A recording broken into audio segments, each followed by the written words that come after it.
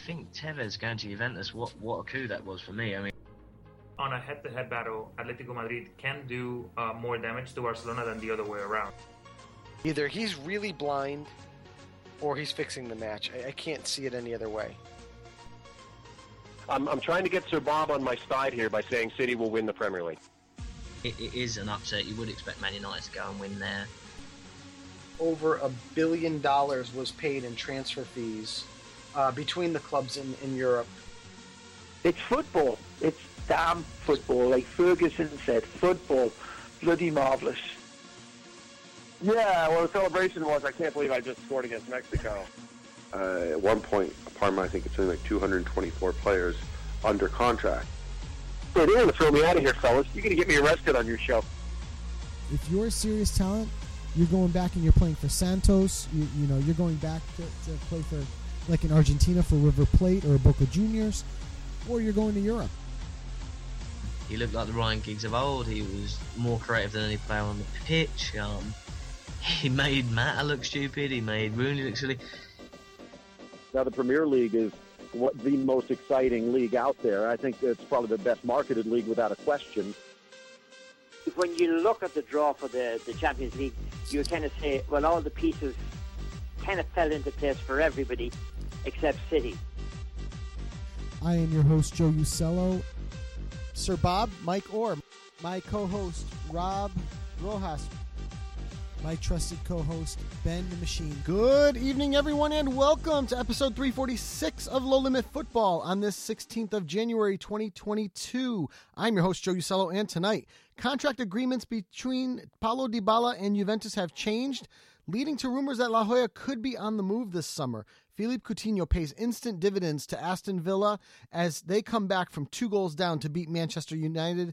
Big matchups in both the Italian and Spanish Super Cups lead to extra time thrillers. We're going to discuss both matches, and we'll look into the African Cup of Nations with our very special guest, Mr. Amin El Amri from Africa, as a sports journalist who will be joining us in just a little bit. But first, let me get my co-host in here, Mr. Roberto Rojas. How was your week, my man? It was good, Joe. It was good. I think obviously we're right into the middle of the transfer window. I think, like you had mentioned, you know, these kind of, I like to say, clapbacks in a way. And you look at how, past the time we're talking, we see Coutinho scoring his debut for Aston Villa, and Dybala also scoring as well. Also giving you a bit of a view at the sporting director, Pavel Nedved. So, yeah, you'd mentioned these two players, and ironically enough, they do it on the day that all of this is going on. So, yeah, it's been interesting, and I'm curious to see what happens within the remainder of the season. As I don't know, Joe, I feel like as we're talking right now, I think it's time to start deciding some leagues.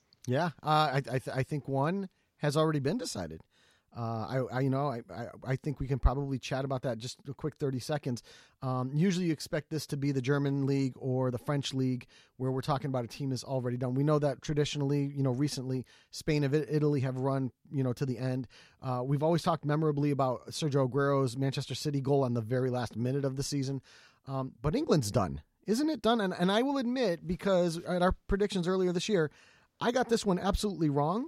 You got it absolutely right. Hey, listen, I'm happy to admit it, but City's done, right? Liverpool have a 2-game advantage. Even if they were to pick up the pace, that would still put them roughly 8 points behind. Mm-hmm. I don't see City stumbling the way that they do. Yeah, I think this one's over. And amazingly, December 1st, it was Chelsea that was leading the way, not Man City. So just an incredible run. But yeah, I think officially January 15th, 2022, we're going to declare that the English Premier League race is done.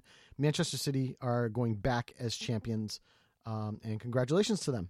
We'll be the first ones to admit it. So we're going to get into opening thoughts in just a moment. But my friend, I have a trivia question for you if you'd like. Go for it. All right. So this is an African Cup of Nations trivia question. And it goes back to one of the things we're going to talk to Amin in a little bit. Nigeria earlier this week beat Egypt 1-0. It is Egypt's first loss in the group stages of the African Cup of Nations since when? You just need to give me the year. The last time Egypt lost a match in the African Cup of Nations group stages. Okay. All right. That's our trivia. We'll give that to you at the end of the show. Opening thoughts, as we had mentioned earlier. is the Super Cup matches, the Super Cup match semifinals in Spain and the Super Cup match final in Italy. Let's start with the Spanish one, Roberto, because I think the Italy one we're going to probably spend a minute or two on Paulo Dybala as we talk about it. So let's get into the first one. And I think it bears mentioning that it was a semifinal. Let's talk about the second result first because it happened. But Atletico Madrid go out of this competition 2-1 to Athletic Club with goals by Alvarez and Williams to seal this one for them. Williams late in the 81st minute. An Unai Simon goal in the 62nd minute own goal is the only tally Atleti have. Atleti, really kind of struggling here at this point in the season. They're in the top 4 in the Spanish league. They are in the knockout stages of the Champions League, but this is just kind of another blemish. What are your thoughts on Atleti so far? Again, let's give full credit to Athletic Club because they're certainly a talented side. But what are your thoughts so far on Atleti this season? Yeah, it's been kind of lackluster, you would say, especially after coming back from winning La Liga, which obviously, as you know, Joe, is very difficult to do when you have two tough teams like Barcelona and Real Madrid leading the way. And for Atleti to do that is remarkable. But this is to say that I think this side is continually looked to be a bit burnt down, I would say. We know how Cholo Simeone likes to play. I think the fact that, this was a side that, really didn't do a lot of business over the summer. I mean, yes, they did get Griezmann. They did get Rodrigo de Paul. But aside from that, they really haven't changed too much. I mean, yes, they got rid of Morata. They got rid of Saul, who went to Chelsea. They got rid of Kieran Trippier, who went to Newcastle. So, yeah, I mean, maybe the base of the players, and you look at it, it is a thin side if you look at it, Joe, real quick. I mean, there are those players that are coming up as always, but it is a really thin side, and maybe that is one of the reasons why they probably weren't able to be as consistent. I mean, when you look at Luis Suarez, who currently has 9 goals so far in all competition, that's a little bit concerning, especially at this point of the season. So, yeah, I mean, I think that was their best chance of possibly winning something. I mean, yes, they have the Copa del Rey. They're playing in that one, and that probably could be their best bet of winning silverware. I don't see them winning La Liga. I don't see them winning the Champions League either. So, yeah, if Simeone is going to save face for this season at least, he's got to get something out of these remaining games of the season. But credit to Athletic Bilbao. I think credit to them. Marcelino has done, I think, a great job with this side. They were 10th last season or something like that, and rightly so. They did win this tournament as well. They won it last year, if you remember, Joe. They beat Barcelona in the final. So this is something that has been kind of their bread and butter, I guess, over the last couple of years now. So I think it's going to be interesting to see what happens in that final against Real Madrid. I think obviously we all know Real Madrid has been miles ahead of everyone else in Spain, running away with La Liga. We'll see how they can do in the Champions League under Ancelotti, but I think it looks very much a remarkable season for them. But let's see what happens in the final. I'm very curious to see what happens. Yeah, and I want to also add to that Atleti have conceded right now in this season in La Liga 24 goals in 20 matches. This is not a Cholo Simeone characteristic, right? I mean, this is usually one of the top defensive sides in La Liga, if not the world. And they're not. That's where their real big problem is right now. They've scored 33 goals. It's currently good for second in the league, but they're not doing it on the defensive side of the ball. And I think that is becoming a big problem for them. Because that's where their bread and butter is, and that's where they're losing it. Do you think that maybe the Simeone message no longer equates or no longer gets through to the players at Atleti? Maybe it's time to move on. He would be one of the hottest prospects if he did move. Do you think that it's time? Well, I think he still wants to achieve that one thing that he wants, and that's the Champions League. And I think he's trying his best to get that. And after being so close for so long, literally winning every single title imaginable, Joe, outside of the Champions League, I think he really wants that. But looking at this side, if they don't invest properly, I don't see how they can contend. They definitely don't have the team to do it at this stage. And looking at the team right now and looking at who they're facing, I think honestly, I'm trying to remember who they play, but they play Manchester United, which it's judging at how United have been playing, it's definitely a respectable tie that they can advance. But they have Cristiano Ronaldo, who knows how to play in this competition. But after that, you have so many other teams that are just miles ahead of them right now. It's going to be very difficult. So Yeah, I think I don't want to say it's too soon, but I think if it remains like this for maybe another year or so, if they're not finding any sort of silverware, yeah, then I think it's time for that really long relationship that they've had over 10 years now, where he's transformed this side into one of the best teams in the world, just goes to an end. But I think he definitely wants to achieve something. But yeah, I mean, styles are adapting. Teams are figuring out how they play more often. Mm-hmm.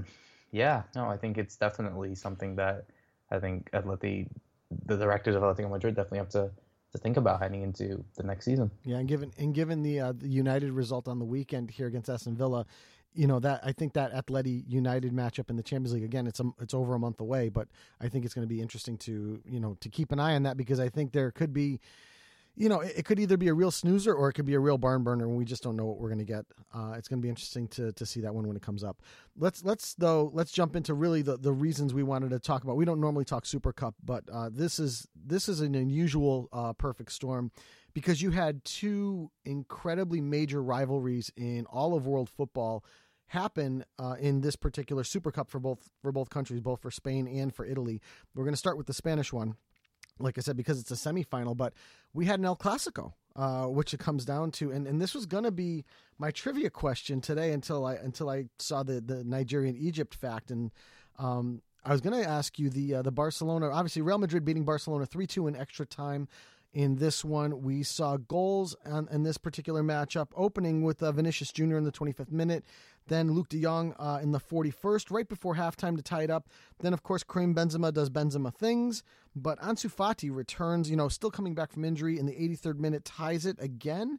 And then Fede Valverde comes up big in the 98th minute of this one of extra time to win it for Real Madrid. It is the fifth win in a row. Thank you, Jack Grimsey, for that fact. It is the fifth win in a row for Real Madrid in an El Clasico matchup, which speaks volumes about how these two teams have gone in opposite directions. But full credit to Barcelona. We know this Barca team is not as good as it normally is. We know that Xavi has just come in within the past month or so to take over the side, and he really hasn't shaped them into what he needs. We know that they had to restructure Samuel Umtiti's contract to bring Ferran Torres in, or to be able to register him as a player. So the money's super tight at Barca.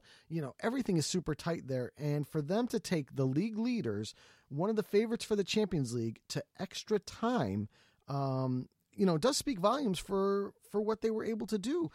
But ultimately Real Madrid doing Real Madrid things, winning big trophies, and doing it with their stars like Vinicius and with Karim Benzema. Just kind of the same, but what were your thoughts on this? Do you think that this is a little bit more of a credit to what Barca was able to do for 90 minutes plus, or was it something where it's just Barca's just not good enough and we should just move on, and maybe this 120-minute contest was actually a fluke? No, I mean, I think it's always been you always look at El Clasicos as being tight affairs. I mean, that's always been the case, no matter how different both sides are. Maybe some sides have bad, spells during their seasons, and some do. And so, I think there is a noticeable difference, and a huge difference from Real Madrid and Barcelona at the moment. I think Real Madrid are miles ahead of better than Barcelona at this stage, but El Clasico is an El Clasico. I mean, those games are always bitter. It doesn't matter what happens. I mean, you look at, Milan-Inter, for example. Mm-hmm. Those were two sides back then, not now, obviously, but back then were on some hard times, but they're still competitive. You still see dramatic games like that. And maybe you get one team better than the other, but they're ultimately still big games. It happens everywhere. It happens in all the big games like this, because it's just the history of how these affairs work. So, yeah, while I can argue that Real Madrid are just miles better, I think Barcelona are still a top team in itself.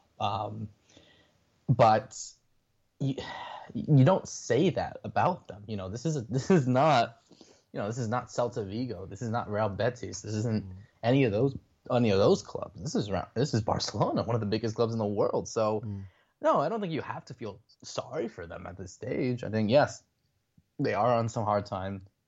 They are going through some difficulties when it comes to their finances, and we've known that for years, Joe. But ultimately you're there playing for one of the biggest clubs in the world, and you go out there to play these type of games against your bitter rivals and to win stuff. It's as simple as that, no matter how badly you are at this stage. So no, I don't really credit them going 120 minutes against Real Madrid in a game where, yeah, you might be not the favorites to win, but not in the case of having to say, oh, what a great job that they did, that they lost in this stage, during extra time. I don't buy into that personally.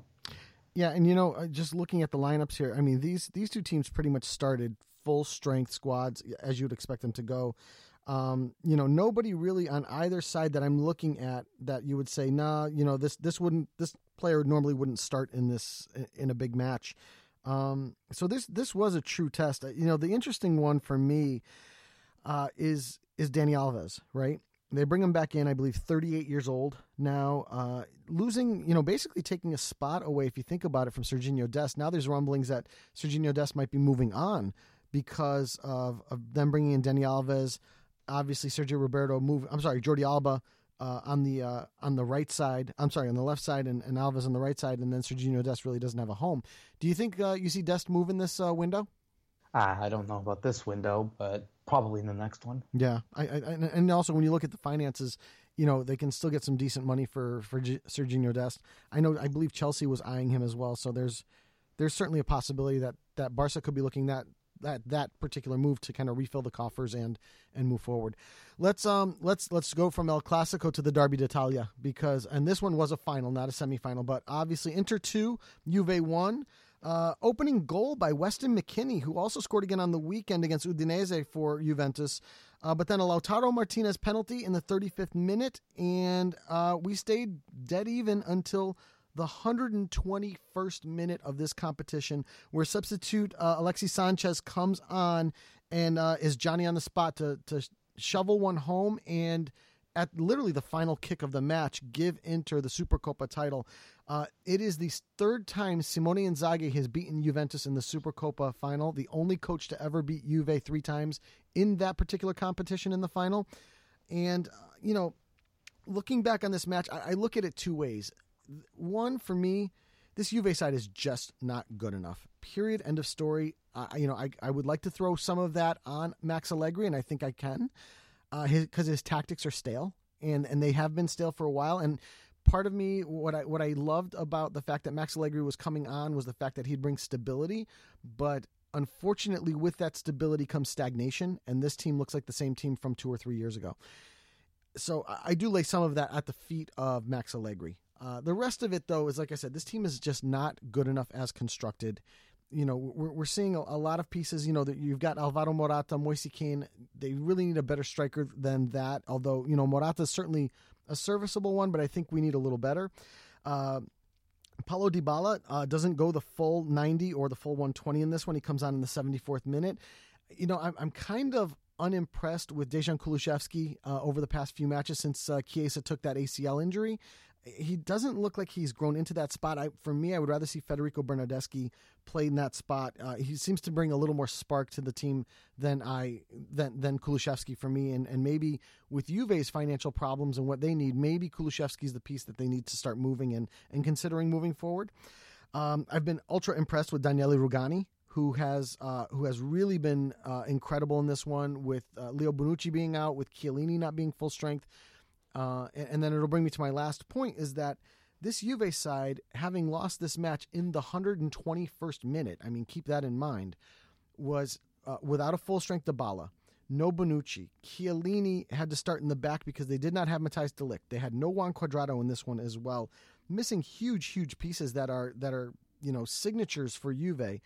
And to still go 120 minutes against an Inter Milan side that had no losses, there were no players that were out of this one. They played a full-strength side. It does speak volumes to at least the idea that Juve hold a spot for finals for big matches like this and to fight that long. Obviously, congratulations to Inter for winning the Supercoppa. It was a good game. It was a feisty game. The scoreline might not entirely say that. But for me, Inter had more chances, but less dangerous chances. They had more time on the ball, but it seemed like Juve was making better work of their opportunities than Inter did in this particular matchup. But unfortunately, couldn't finish. And when you can't finish, a team like Inter Milan, as defensively strong as they are going to kill you. What were your thoughts on with the Derby d'Italia and Inter as champions? No, I think it's well deserved. I think obviously this is an Inter side that is clearly not giving up, and we see that throughout the entire season, how consistent that they've been as reigning Scudetto champions. But yeah, you're right. I think there's really nothing much to really add to everything that you said. I think this Juve side is just not good enough when you look at all the quality that they have. I'm not buying into this whole Ronaldo absence. That would have been an excuse maybe a couple months ago, but not now. Mm-hmm. Yeah, this Juve side is just not good enough. There are some players that just don't need to be there. You can also worry about the way Allegri is playing sometimes and how concerning that might be. And just, like you mentioned, Inzaghi getting the upper hand on him all those multiple times is probably a demonstration of that. So yeah, I mean, deserved champions and arguably the best team in Italy at the moment in Inter. And for Juve, it's just they need to get something out of the way, and they need to get something quickly, because otherwise, if they're able to not get any type of silverware this season, yeah, I think heads will roll at that point. Yeah. Now, as a side note, just real quick, I know we mentioned it in the opening monologue, was the contract situation with Paulo Dybala. A few weeks ago, Dybala and Juve had agreed to a contract extension. It was going to be signed. All the indications were there. Everyone was talking that there was an agreement and it was going to get signed. And then all of a sudden, when it came time to sign that agreement, there were changes that I don't think Paulo Dybala had agreed to, almost like there was a bait and switch kind of thing. Dybala has since backed off of signing that contract, and now there are other teams that are quite interested, including Inter Milan, to name a few. And, I don't know if this is a deception on the part of the Juventus front office, and if it is, my God, shame on them. But Paulo Dybala is the piece right now. We don't know what we're going to get out of Chiesa or when he's going to come back. You would imagine it's going to be a 6 to 9 month process, which means you're not going to get somebody like Federico Chiesa until at best full strength September, maybe if you're lucky August. So you're talking about the next Serie A season. And other than that, you have nothing. You really have nothing except for Paulo Dybala. And Paulo Dybala, when he comes on the pitch or when he starts a match, you see the effect he has all over the pitch, especially when he's allowed to roam free.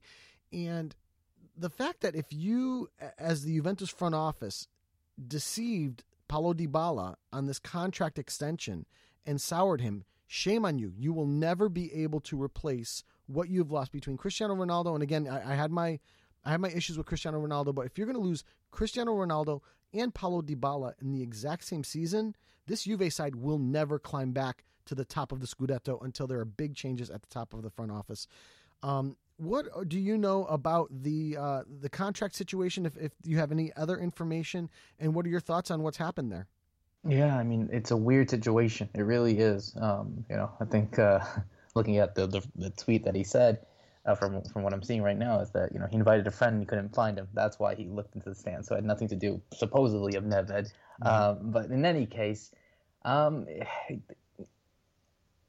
think they need to assure Dybala that things will go in the right direction, because you're looking at him as arguably their best player. I think there's not really any arguments about that. Juve's best player is Paulo Dybala, and when he's on his day, he will perform. So I think if you're going to build a team around him and have all those players that are so essential to them, you're going to have to change and straightforward. So if he's not promised that during the summer and he doesn't see something where he could be a winner, yeah, I think teams around the world are going to pounce on him because he's still a valuable player. So, yeah, I think it would suck, I think, for Juve if they do get rid of him, because I think they're losing a really, really key piece to their side. Yeah. But having said that, and playing devil's advocate, if it were to mean that losing Dybala would mean also rebuilding their entire squad, let's see what happens. but I think their priority should be to keep Dybala, but also try to see what type of team that they want to build to help support him. See, my issue with this is that, and I'm going to ask you a serious question. Okay. How many number 10s in the world with the quality and capability of Paulo Dybala are there? Off the top of my head?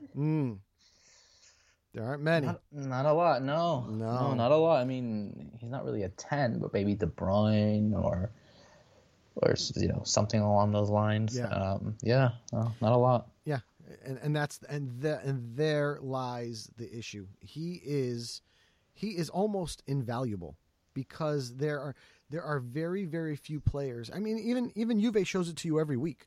Mm-hmm. When Dybala's not on the pitch, they have no teeth. They just don't have any teeth. They can't attack. What little attack they do have under Allegri's system is all through Dybala. And if you get rid of Paulo Dybala, or if you, God forbid, you lose him on a free, which is just, it would be criminal to Juventini, you have no way of replacing him because now you have no money, okay? And the only huge pieces you have are gone. You're not going to be able to go and get a guy like Vlahovic. You're not going to be able to go out and get some of these other guys that you're talking about because you have no cash to do it. So either A, you've got 2 weeks to sell Paulo Dybala at whatever top dollar you can get, or B, tuck your tail, go back, apologize, and give him more money and make him stay because otherwise you are screwed. And that's my message to Juventus. You've got to sign Paulo Dybala. This has got to be the number one priority more than anything else. Keep the pieces you've got because you are screwed if you lose Paulo Dybala right now. I'm telling you right now. So let's table our discussion and my bitterness for the moment. And let's get our guest in here. Amin El Amri is a journalist in Africa, Morocco specifically, and we're going to bring him in to discuss what's gone on so far in the first week of the African Cup of Nations. We're going to get to talk about Morocco, Senegal's disappointing start, Egypt's disappointing start as well. We're going to talk about all of those things and who we see going through as kind of the front runners in this one. So without further ado, the Amin El Amri interview. And joining us now on Low Limit Football, African journalist Amin El Amri. Amin, how are you? Welcome to the show. Hey guys, thanks for having me. Glad to have you on board. Let's jump right into it and talk about the African Cup of Nations, which we are now a week into the tournament. And you are based in Morocco, and Morocco's performed very, very well. 2 wins from 2 matches on 6 points. They haven't conceded a goal. They currently lead Group C with 1 match remaining against Gabon coming up this week. A Gabon side that is going to be depleted with Pierre-Emerick Aubameyang coming out with the heart condition post-COVID. So, and I believe they're also missing Mario Lemina in that one as well. What are your thoughts on Morocco and how they performed so far in the tournament? Well, I think it's no surprise to people who have been watching Morocco during the last month. In the World Cup qualifiers, for example, in the group stage, they conceded just 1 goal in 6 games, and they proceed to win all 6 of them. So they're on a good form. The national team is on good form. The reconstruction, if you may say, with the rebuild with Vahid Halilovic is going smooth. Although the team is not performing, tiki-taka style or anything, but it's very pragmatic football. And we are around the Mediterranean Sea, not used to having teams winning without performing very well football. So, yeah, it's kind of tricky because they won 2 games. They're already qualified for the last 16, but the performance is not that good. They're missing a lot of goals against Comoros. They have produced like 19 shots, but they weren't able to convert a lot. So yeah, this is a problem. But also on a positive note, this will help the team, especially the younger guys, to stay in touch with reality, not to think they're favorites or anything. Well, I was going to mention that actually. I mean, look at this side, and relatively speaking, they are among the favorites to win this title. They're not the favorites, but they're among them. I mean, are you convinced by them at this stage? I mean, do you still see that they're probably going to have a bit of struggle when you look at the teams that are above them, like Nigeria, who's done well, Cameroon has done well. I mean, Senegal haven't lost yet, but they're still a top team. I mean, do you still see that sort of concern, or do you feel that as the tournament progresses, this Morocco side can get much more stronger, especially in the crucial games? Well, I think experience has taught us all that those tournaments, those kind of tournaments are, you have like two kind of tournaments. You have the group stage where you don't have to perform well, just grab your points and make it to the knockout stage. And then the real tournament starts. So there's a big difference. I think they have faced, difficulty against Ghana, which is good because you need those kind of challenges in the African Cup because eventually you're gonna have to face the best: Cameroon, Nigeria, Egypt, even Tunisia and Algeria. Of course, they're the title holders. So you need to play in difficulty and in comfort, and see if you can, show what your weapons are in both of those kind of games. So I think they performed well against Ghana because they didn't have to, play the ball. They had to defend against a very good technical team. But against Comoros, they created chances, but they didn't convert them. And those kind of two situations must have the repercussions on the board sheet of Vahid Halilovic. So they have to learn their lessons. Against Ghana, for example, defend better, and against Comoros, they have to learn how to convert goals. That's all. Definitely. Now, looking into this entire tournament as a whole, obviously we see already teams qualifying with Nigeria, obviously Morocco, like you had mentioned, but looking at some of the teams as well, like your Senegals, your Algerias, who obviously haven't lost as well, but you look at teams like I mentioned beforehand, I mean, like Nigeria and like Cameroon, and looking at the tournament as a whole, what has been some of the first impressions that you got from this tournament? I mean, is there a side that you feel has been much better than the rest, or do you feel that with this being so early still in the tournament that there's not a side that really wows you and it's still open for anyone? I don't think there's gonna be like big surprise or something. I think what happened is that the European clubs mostly who have the stars, they could just send the players on January 3rd. So most of the best teams having the best players, just like work together for like less than a week with their biggest players. So I think the preparation pre-AFCON was really impacted by that, and I think the general level of the tournament is going to be higher with the games, because for example, when you see the second match day, the games are better, way better than in the first match day. So I think it's gonna be, it's gonna even out during the knockout stages with the best teams really starting to perform there.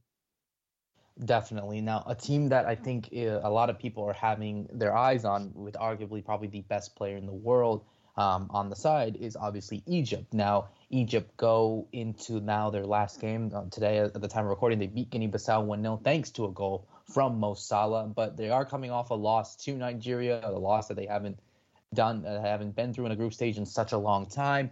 And now they're going into this game against Sudan, a Sudan side who haven't won a single game yet so far in this group. But my question to you is, how concerned are you of this Egypt side? I mean, I think we all knew the game against Nigeria was always going to be a group decider to see who finishes first and second in that group with Guinea-Bissau and Sudan. But moving forward and looking at the way that they play under Carlos Queiroz, how concerned are you of this Egyptian side, or do you feel that as the tournament progresses heading into those important games, like you said, where it's kind of a different tournament, that we'll see a much different Egyptian side? Well, I think they still need to play a lot more games with themselves. Together they have been under Keros for a couple of weeks basically. So they're gonna have to learn because Keros is a tactical genius. So you have to adapt. And I think in the DNA of the Egyptian team is to defend well first and then go on the counters. They always, if you go back to the AFCONs, they won 3 in a row. It was basically this, very good wingers, great Abu Trika as a playmaker, and some very good forwards. But the defense was the key of the team. So I think with Keros, who is really a tactical genius, and I can assure you because we faced him when he was the head coach of Iran in Russian World Cup. So yeah, I think they're gonna be better. I don't know if it's for this tournament or maybe in the World Cup playoff in March, but I think they're gonna be a much harder team than they are now. Now, I'd like to step in because I want to ask your opinion on 2 teams so far. Cameroon currently leading Group A and Nigeria leading Group D. Now, we expected these 2 teams to kind of be there, fighting for the spot, but I don't know that we've expected them to have such a great start to this tournament, especially when you look at Nigeria having to face Egypt, like you'd said. Cameroon currently leading the tournament with 6 goals scored, Nigeria second with 4 goals scored. Which team has impressed you more during this tournament so far, and why? I think it's going to be Nigeria because they sacked Gernot Hor just like couple of months ago. So I think they have a very technical team. Chukwueze, Iheanacho, very, very good players. And they're the eternal favorite. Nigeria since the 90s have been a very, very good team in every tournament. But sometimes, the arrogance maybe, some, overconfidence, if we may say, or something like that. But I think with this team, they can go really far. Cameroon, I don't know. They're the host, so obviously they have the supporters, pushed, and they have their fans and stuff and everybody. But I think the pressure is gonna have the best of them because the first 2 games they all have been in reaction. They conceded first, and they conceded very poorly with mistakes that you don't do at this level. And because it was Burkina Faso, which is a very good side, but they were nervous. They didn't have all the players because of COVID and stuff. Cameroon, just had like 2 penalties, which were right, but really stupid penalties conceded by Burkina Faso. And Ethiopia, of course, is not the best of the best teams in Africa. So I think Cameroon is in the reaction during the game, and maybe during the knockout stages when they face maybe a better team, a much more experienced team, I think that it's not going to be enough. Now, I'm going to go from those 2 teams that I think have impressed and maybe even slightly overachieved to a team that, in my opinion, has completely underachieved, and that's Senegal. Senegal, through 2 matches, have only scored 1 goal. They have not lost yet, and they currently lead Group B, tied with Guinea at the top after a 0-0 draw between those 2 sides. But we expected this Senegal to be possibly the best team in all of Africa, and they just don't look like it on the pitch. What's wrong with them, and can they turn it around to win this tournament as I predicted just last week? I think most of Africa is asking the same question because Senegal is such a great team, such a great sum of individuals. but it's not performing so well on the pitch.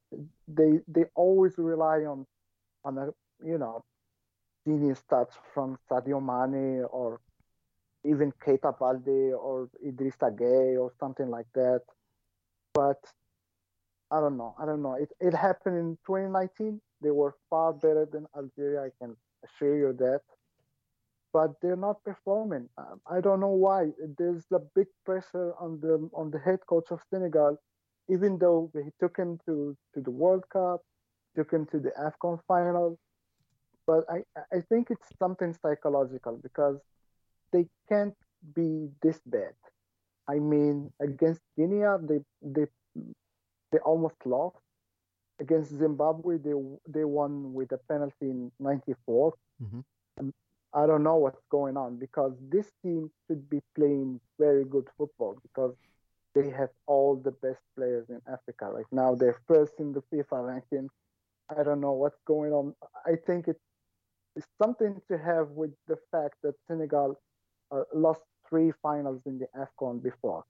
And I think the popular pressure on Aliou Cisse, the head coach, is too much, and it's starting to be, this vicious circle where everybody's, the team is somewhere, the coach is somewhere else, and I think they're gonna blow up sometime in the future because they just can't be this bad. Yeah, and if memory serves me right about this same Senegal side, they were eliminated from the World Cup on sportsmanship points, if I remember correctly, against Japan, if memory serves me.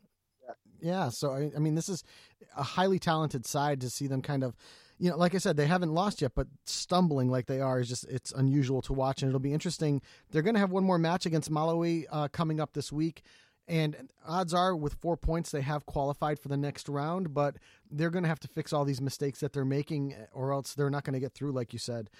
I would be remiss if we didn't talk about the situation that happened in the Tunisia matchup against Mali midweek, with the referee making a massive mistake, blowing his final whistle 4 minutes before time. I mean, massive chaos ensued. They were supposed to bring the teams back out. Tunisia protested. What can you tell us about this situation? Well, Joe, I think you need the whole podcast for this. the short version of it. Yeah, I know. I mean, everything was messed up that day. Not the fact that because the referee blow the whistle like 3 times or 2 times before the 19th minute, and I don't know if you guys know, but the game just after that was delayed by 45 minutes. And when they, starting to chant to release the national anthem of Mauritania, they mistook another national anthem, and then made the same mistake 3 times in a row. And then the players had to sing the national anthem by themselves. So it's a huge mistake. You just don't organize tournaments and make those mistakes. It's not just CAF, because the referee is from CAF, obviously, from the Confederation, and the referee system is not that good because this referee is known for having, decisions he made. I mean, the least we can say is unprofessional decisions in the past. But what happened was, we hit a new low, and the problem with that is not what happened, is the aftermath. The aftermath is complete silence from CAF. They didn't say anything. They said, okay, we took the decision to accept the result 1-0 for Mali. Tunisia lost. There's no rematch, no anything. Okay, but no explanation whatsoever, no decision concerning, the referee himself, and no explanation, nothing. And on the other hand, you've got media And some media in Africa and some people, some pundits, trying to create, this whole thing about, saying, oh, in Sevilla, the referee blew a whistle and they had to come back on the pitch and play the last minute. Okay, they made a mistake, and you guys made a mistake. So let's acknowledge this and face this, this issue.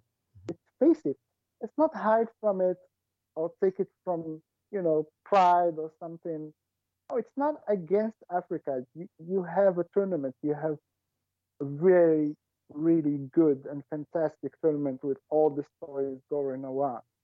So, yeah, acknowledge the mistake and, try to find a solution.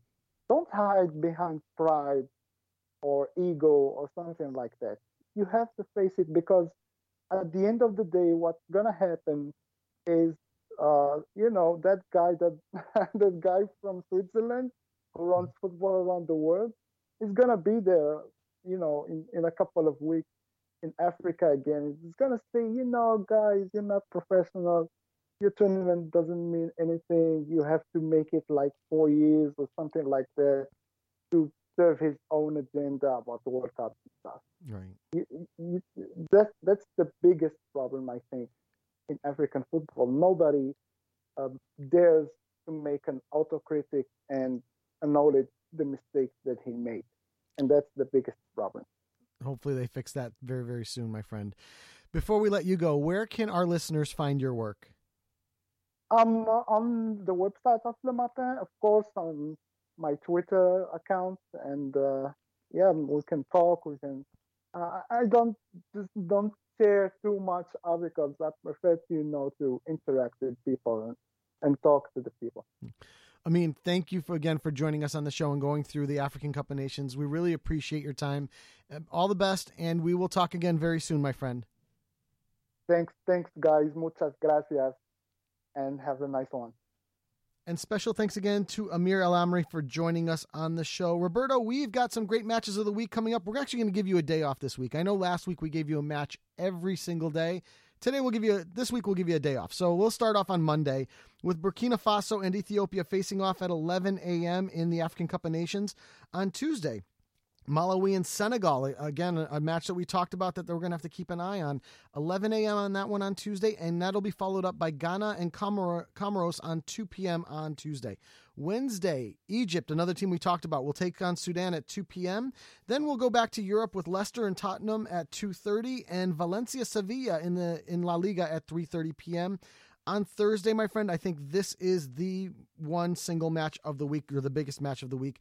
The Ivory Coast will take on Algeria, two of the certainly top teams in Africa vying for this title. Those two teams will face off Thursday at 11 a.m. And then on Saturday, so we'll give you Friday off. On Saturday, we're going to see Lazio Atalanta play at 2:45 p.m. And then on Sunday in France, Montpellier Monaco at 11:05 a.m. Hertha Berlin and Bayern Munich at 11:30 a.m. And that day will also give you the round of 16 in the African Cup of Nations. That's when that will kick off. So, Roberto, I gave you a trivia question earlier today that was part of the African Cup of Nations. Let me give it to you again. Nigeria, earlier this week, beat Egypt 1-0. It was Egypt's first loss in the group stages of the African Cup of Nations since what year? Oh, man. I'm trying to remember the years that the AFCONs happen. I think they happen every 2 years, too, if I'm not mistaken. That's correct. So excluding this one. I'm going to go on a limb and say 2000? Very close. 2004 is the last time Egypt lost in the group stages of the African Cup of Nations. So just a great run.